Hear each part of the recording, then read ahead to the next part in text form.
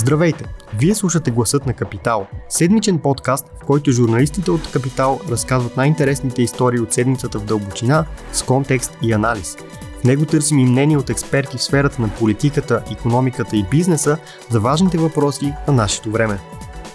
Правилно познахме, че войната между Русия и Украйна няма да приключи, както и че Румен Радев ще остане главно действащо лице, макар и силно отслабен след първата половина на годината. Оставяме всичко това на страна, защото вече е 2024 година и е време за нов поглед напред и нови прогнози. В първия брой на Капитал за годината можете да прочетете 20 много конкретни прогнози за годината. Някои от тях ще повторим и днес, но много от тях няма да засегнем, защото едни са силни нишови, а други са едновременно силно нишови и писани от Полина Пълнова, чието думи ме е страх да преразказвам. Затова дълбоко ви препоръчвам да ги прочетете сами. И така, какво ни очаква през 2024 година? Както споменах вече, в студиото с мен е Алексей Лазаров, главен редактор на Капитал. Здравейте! Както и Кирил Кирчев, редактор Свят. Здравейте! Привет и на двама ви! Алекс, какви са очакванията и прогнозите твои и общи на Капитал за България през 2024 година? Още в първата половина знаем, че има ротация на премиерите, която би трябвало вече да се случи, понеже доста наближи, и европейски избори. Сега това, което според мен ще се случи през следващата година е, че през идващата, през настоящата, през започналата е, че ще се опитваме да си намерим пътя между някакви сравнително познати кризи. Проблемите, които започнаха през миналата, до голяма степен не намериха разрешение, продължават и през тази, включително и основните теми, които ни вълнуваха, ще продължат да бъдат актуални и в общи линии 2024 ще бъде нещо като продължение на... Няма да има някаква голяма разлика такава, каквато предизвика COVID или войната в Украйна или някакви други подобни апокалиптични събития. От тази гледна точка ще бъде по-спокойна, но в същото време и много динамична, защото процесите, които се развиват, са много, много бурни.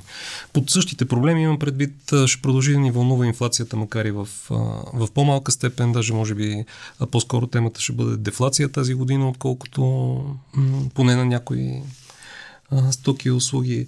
Ще продължи да ни вълнува еврозоната. Правителството, нашата прогноза е, че ще оцелее и че това състояние, в което то непрекъснато се клати, обаче въпреки всичко не пада, ще продължи и през тази година. В същото време големите кризи, за които Кирил ще говори след малко със сигурност, като Украйна, Израел, опасността от нов глобален конфликт, те ще продължат да си съществуват, но най-вероятно без да стигнат, надявам се, до някакви по-екстремни стойности. Малко е далеч в бъдещето, но все пак и в рамките на годината.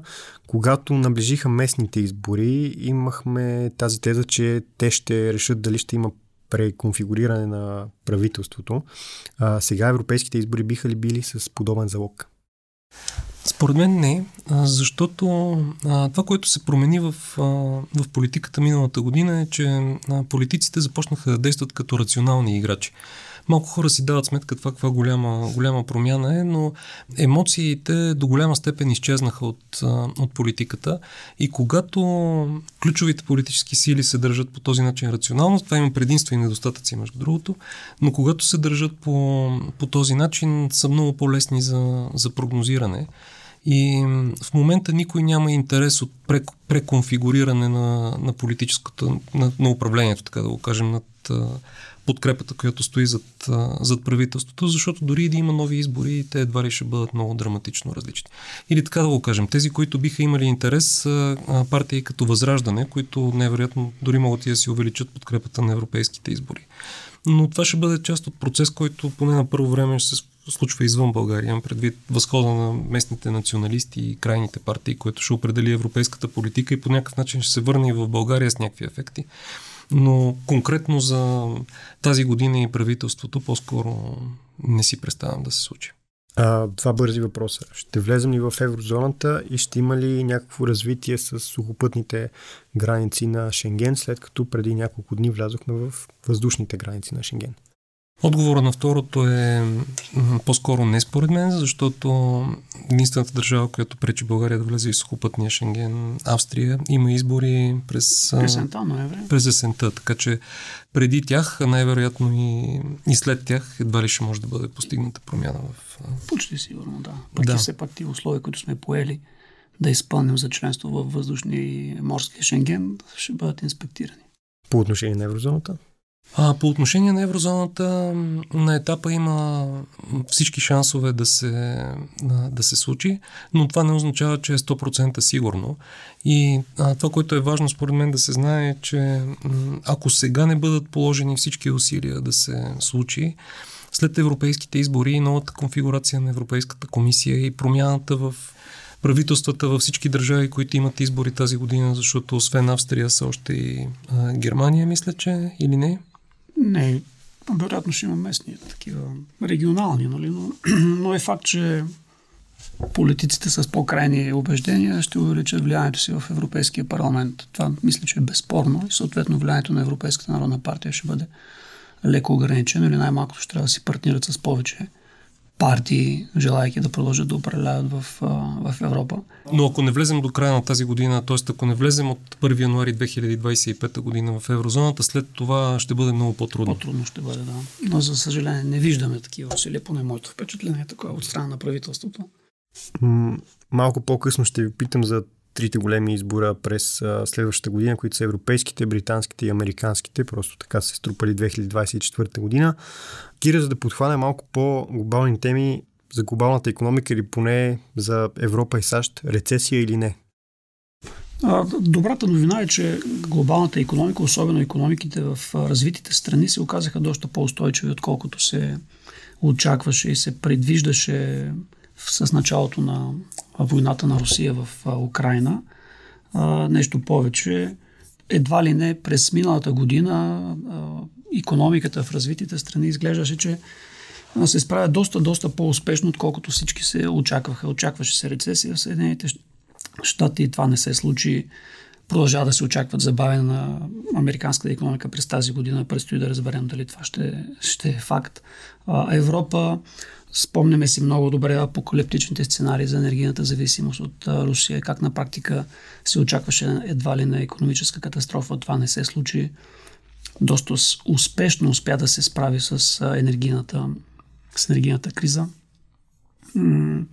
Проблема е Китай. Тъй като китайците търсят новото нормално за себе си, защото виждаме, че те все още не успяват да се възстановят икономически от времето преди пандемията и този ръст, който постигат, е недостатъчен за Китай, съответно не е достатъчен и за света, защото все пак Китай са основната движеща сила в много сектори, като държава, която е основен купувач на важни суровини и все още фабриката на света, т.е. произвежда готови продукти, които поемат по обратния път към Запада.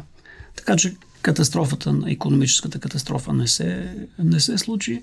Вероятно и тая година ситуацията ще бъде подобна на миналата. Добрата новина е, че инфлацията беше овладяна. За САЩ и Западна Европа инфлация от порядъка на 7-8 и двуцифрени стойности е твърде опасно и стряскащо. Ние в България сме свикнали да живеем с такива покачване на цените и не ни прави впечатление, докато в Запад отношението към инфлацията е много по-различно, отколкото в България. Дори сега предвижданията на пазарите са, че Федералния резерв на САЩ и Европейската централна банка относително скоро ще започне да понижава лихвите, а икономистите са на друго мнение, тъй като все пак фактът е, че нито в САЩ, нито в еврозоната инфлацията е стигнала до целата около 2% годишна инфлация. Но и тук можем да кажем, че по-скоро няма опасност от икономически срив. Да, вероятно еврозоната е влязла в рецесия в края на миналата година, но тя не е толкова затормозяваща, колкото беше срива по време на пандемията. Пазара на труда се оказва доста по-гъвкав, отколкото всички смятаха по-рано. Имаме безработица на историческо ниско ниво в Европейския съюз, включително дори в България. Въпросът е вече да се преминем към устойчив растеж, който да е достатъчен, включително и за държава като България, защото ние растеме с икономиката, расте с процент, който все още не дава качествена промяна в живота на хората. А това е смисъла на управлението на икономиката. Нали? Качествено да се подобрява живота на хората. Ще се усетят ли по-силно тази година ефектите от продължително вече по-високите лихви?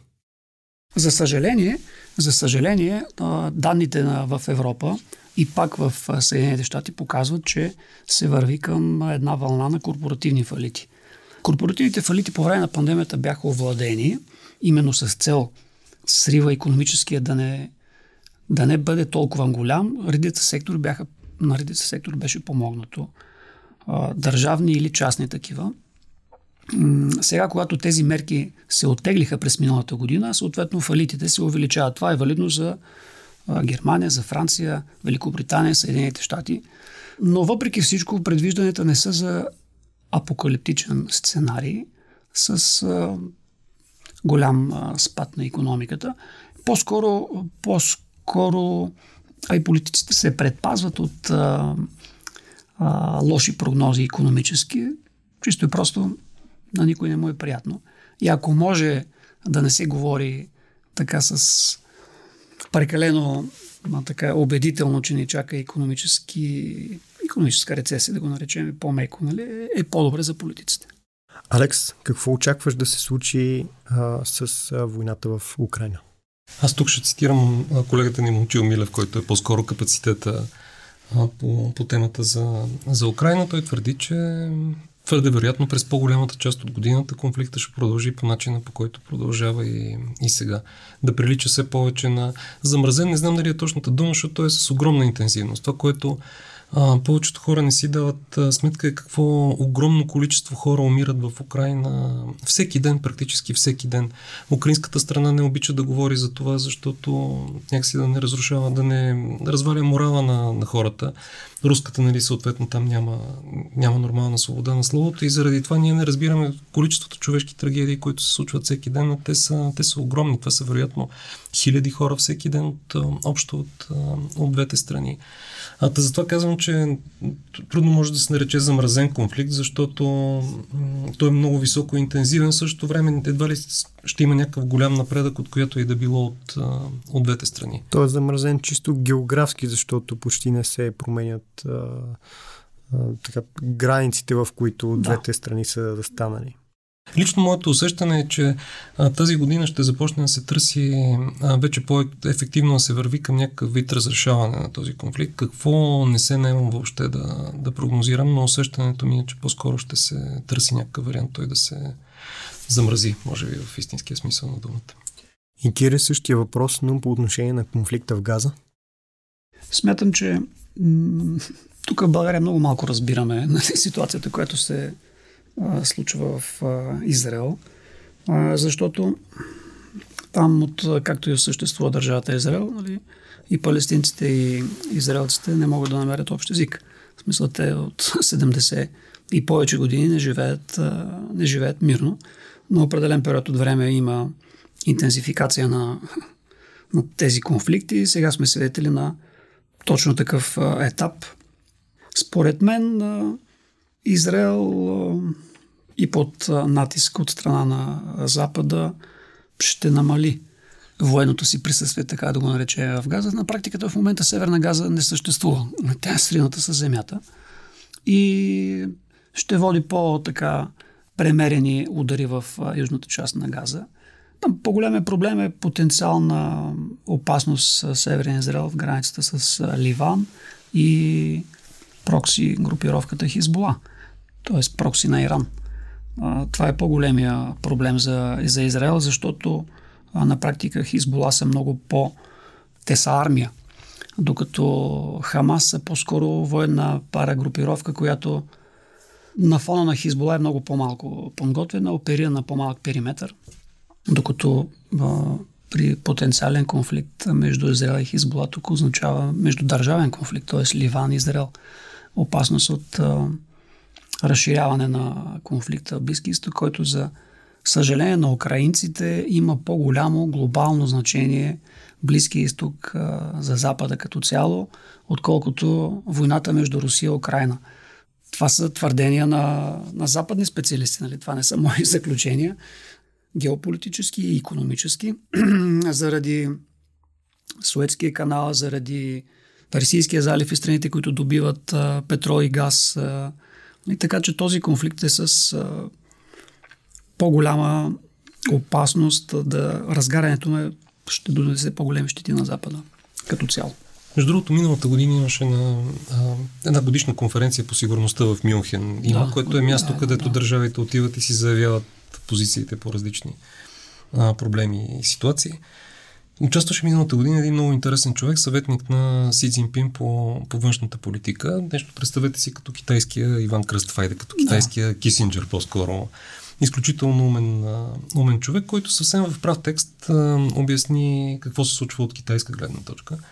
И той казваше, че света се променя. Вече щатите едва ли ще бъдат доминиращата световна сила. Най-вероятно, каза той, това след 10, 15, 20 години, дори и по-рано, ще бъде Китай. Докато това се случи, обаче, каза той, ще се намираме в изключително опасен момент, защото времето, когато старата сила още не е признала, че вече не е толкова голяма сила, а новата още не е станала такава, ще има много големи трансформации. Тези трансформации ще бъдат свързани с конфликти. И задачата ни е, каза той през следващите години, да не допускаме тези конфликти да се превърнат в световен конфликт между някои от големите сили. И между другото, през тази година случваше точно това, което той прогнозира в началото, т.е. през миналата случваше това, което той прогнозира в началото и с всички войни, които избухваха насам-натам, защото се случи освен това и конфликта между Армения и Азербайджан, който е типичен пример за това нещо, как някой, възползвайки се от временно положение на силите, включително геополитическа обстановка, се възползва, за да постигне някакви свои собствени цели. Така че аз не знам дали в края на този период Китай ще стане глобален хегемон. Това е неговото желание. Възможно е да стане най-голямата икономика, възможно е да стане най-голямата, между другото, военна сила също така.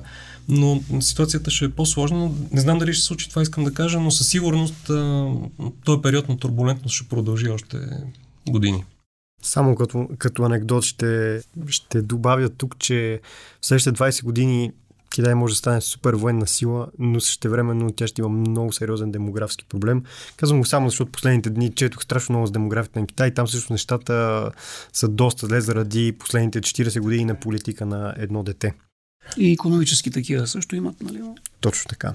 И за финал един всъщност доста обширен въпрос, който така малко ще импровизираме как да го построим, но предстоят европейски, британски и американски избори. И докато европейските и британските са с една идея малко по-ясни, американските далеч не са такива. Какви са вашите прогнози за който си изберете и трите всъщност може? Не знам. Аз откъде да започна. За американските избори специално залога е много голям, според мен. Аз там заради опасността да спечели Тръмп, наричам го опасност буквалния смисъл на думата. Може да има много големи последствия за Европа, войната в Украйна, включително и България. И ние рядко си даваме сметка, обаче в момента състоянието, това какво ще се случва през следващите години в Европа, зависи от изборите в щатите, върху които ние нямаме абсолютно никакъв контрол. И това е абсурдна ситуация. Това означава, че в Европа не сме си построили нещата по начина, по който трябва, защото сме зависими от това как ще гласуват хората в Айова, които ние дори не познаваме, не само лично, но и културно не познаваме. В смисъл, ние нямаме нищо общо с тях. Но ако Тръмп спечели, последствията от това могат да бъдат гръмотевични. Може да се стигне до много безобразно замразяване на спиране на войната в Украйна, но по изключително неизгоден за самата Украйна начин. Начин, който би позволил на Русия след още няколко години, когато се възстанови от конфликта в Украйна, да нападне друга европейска държава. И това е нещо съвсем реално, според мен. Според мен да нападне същата европейска държава. Не, може да нападне съвсем спокойно друга, ако стане това, което предвиждат американските анализатори, че Тръмп, когато ако спечели изборите, ще изтегли всички американски войски от Европа. Практически нито една държава не е защитена. Въпрос на това къде ще бъде най-слабото място, т.е. коя държава ще се избере като най-слабото място Путин. Тази държава може да е съвсем спокойно България, може да е Румъния, може да е някоя от прибалтийските републики. Всичките сме еднакво заплашени. Тоест, реално от гласовете, пак да кажа, на хора, които ние практически не познаваме, зависят нашата собственост, нашата свобода, което означава, че ние не сме си подредили тук нещата като хората. Това е моят извод от тази ситуация. Дали ще имаме време да го подредим е отделен въпрос. Аз лично съм скептичен. Ако позволиш да добавя, понеже, както и двамата знаете, американската политика ми е много отдавна интерес. Онзи ден си мислех, не знам дали двамата харесвате Star Wars, ти очевидно да. Има стикер на Millennium Falcon на лаптопа Алексей Лазаров, ако някой от слушателите се интересува. И хора като мен, които смятат, че Дисни убиха Star Wars, имат един конкретен момент, който го използват за пример. Той е в 9-тия филм. Се завръща изведнъж, без никакво обяснение почти. Големия лош, който още от 1977 година, императора. И правя един такъв паралел, че американската политика нещо за тези като мен, които смятат, че никой не управлява конкретно света. Това е огромен провал на американските политически партии и въобще на цялата политическа система, че през 2024 година все пак най-реалистично е да има нов сблъсък между Джо Байден и Доналд Тръмп. За тези, които вярват в конспиративни теории, това е според мен изключителен фалит на въображението на кукловодите отзад, които отново избират двама души, които са изключително непопулярни и двамата от тях. И си мисля, че единственото позитивно евентуално е, че според мен чисто поради факта, че те и двамата ще са на толкова висока възраст, че това е след тези избори те няма да имат никакъв друг избор, освен да се смени цяло едно поколение, защото това поколение го избута толкова до далеч, че няма вече на къде. Смисъл, това е the end of the line, както се казва. Абсолютно си прав. Абсолютно си прав и аз, на въпросът ти точно така ще да отговоря.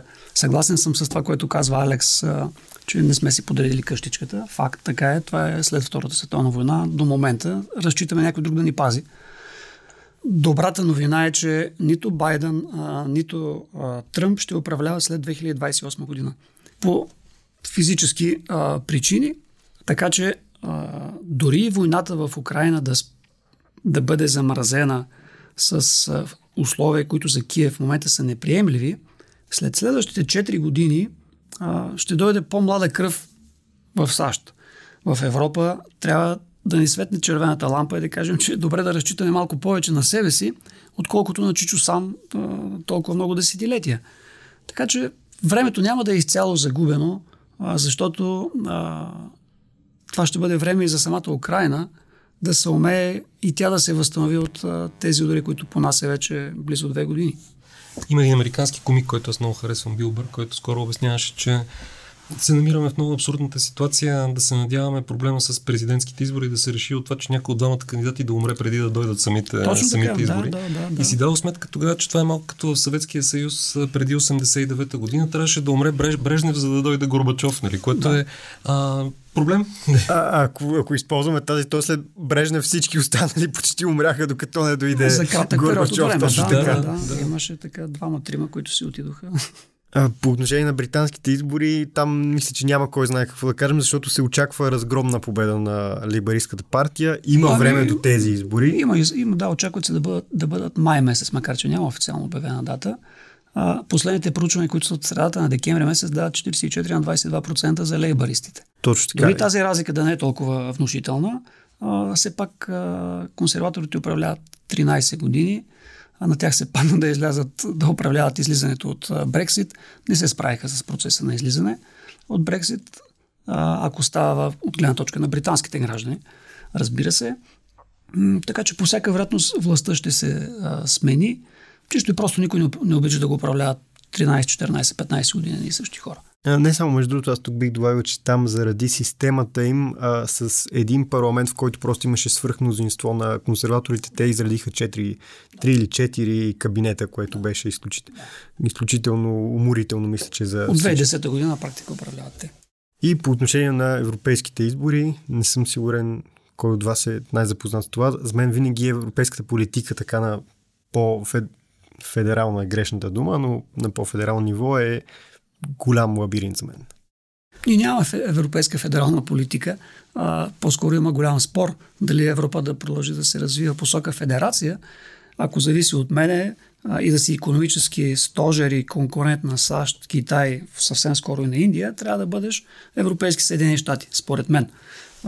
Позицията на Германия и Франция е малко по-различна, но, както Алекс каза в самото начало на разговора, със сигурност ще има промяна, тъй като има по-крайно десни елементи, които печелят популярност, като започваме от България, като минем през Австрия, Нидерландия и Германия, ако щем, където АДФ печели се по-голяма популярност, дори да е само в източната част на страната. Франция с фамилията Люпен, които са с едно поколение, даже второ поколение, продължават да са в управлението, т.е. в парламента. Така че ще трябва да се научим да си партнираме и да се коалираме и да управляваме заедно. Аз не очаквам специално за България някаква голяма промяна от европейските избори. Европейските избори и Европейския парламент като цяло, който се излъчва от тези избори, се определя от големите европейски партии, които са конструирани по изключително крив начин. Защото те са ориентирани към това просто да имат възможно най-много гласове в съответните държави и не оказват никакво влияние върху партиите, които са членове в тях. Например, факта, че ДПС е член на европейските либерали. Европейските либерали са абсолютно окей с това нещо. Не виждат някакъв проблем Пеевски да стане председател на парламентарната група или съпредседател на партията. Е изключително показателно. Факта, че партията на европейските социалисти няма никакво отношение към това, че високопоставени членове на БСП бяха санкционирани по закона Магнитски, или пък Европейската народна партия, че високопоставени членове на ГЕРБ бяха санкционирани по въпроса Магнитски, или тези две партии имат каквото и да било отношение към корупцията по времето на Станишев или корупцията по времето на Бойко Борисов, означава, че ние не можем да търсим решение на българските проблеми от към европейските партии. Така че изборите за Европейски парламент имат някакво значение, но по отношение на голямата картина и големите проблеми няма да донесат някаква промяна, според мен. И за край, както и миналата година, всеки един от нас предлагам да направи една лонгшот, но все пак смела прогноза за идната година. Мога да започна аз. Наистина лонгшот, но ми се струва реалистично с всичко, което знам по обвиненията срещу Тръмп, както и какво се случва сред републиканците и как вървят социологите в САЩ, че в края на годината избраната за президент на САЩ ще бъде Ники Хейли. Смела прогноза. Не се надявам да застана с контрапрогноза, Кирил, ако искаш ти. Но... Аз бих заложил, че Тръмп няма да е президент. Бих заложил, че България ще влезе в еврозоната. Нестандартна прогноза, но там не е мястото, според мен. И бих заложил, че Германия ще стане европейски шампион по футбол. Има европейско първенство и олимпийски игри през тази година в Франция, в Париж. Аз да си призная, нямам не съм готов с едра прогноза, освен че няма да има нито един осъден сериозно за корупция в България. Друго не се сещам, но това е лесно това да се каже. Да, така е. Добре, много ви благодаря и на двама ви и ви пожелавам хубава година. И на теб така. И на теб благодаря. Ако този епизод ви е харесал и искате да слушате новите епизоди веднага, щом излязат, абонирайте се за Гласа на Капитал в Apple Podcast, Google Podcast или Spotify. Обратна връзка може да ни изпращате на podcast@capital.bg или в познатите ви профили на Капитал във Facebook и Twitter. Музиката, която чувате в този подкаст, е написана от композитора Петър Дундаков специално за Капитал, а епизодът монтира Тихомир Колев.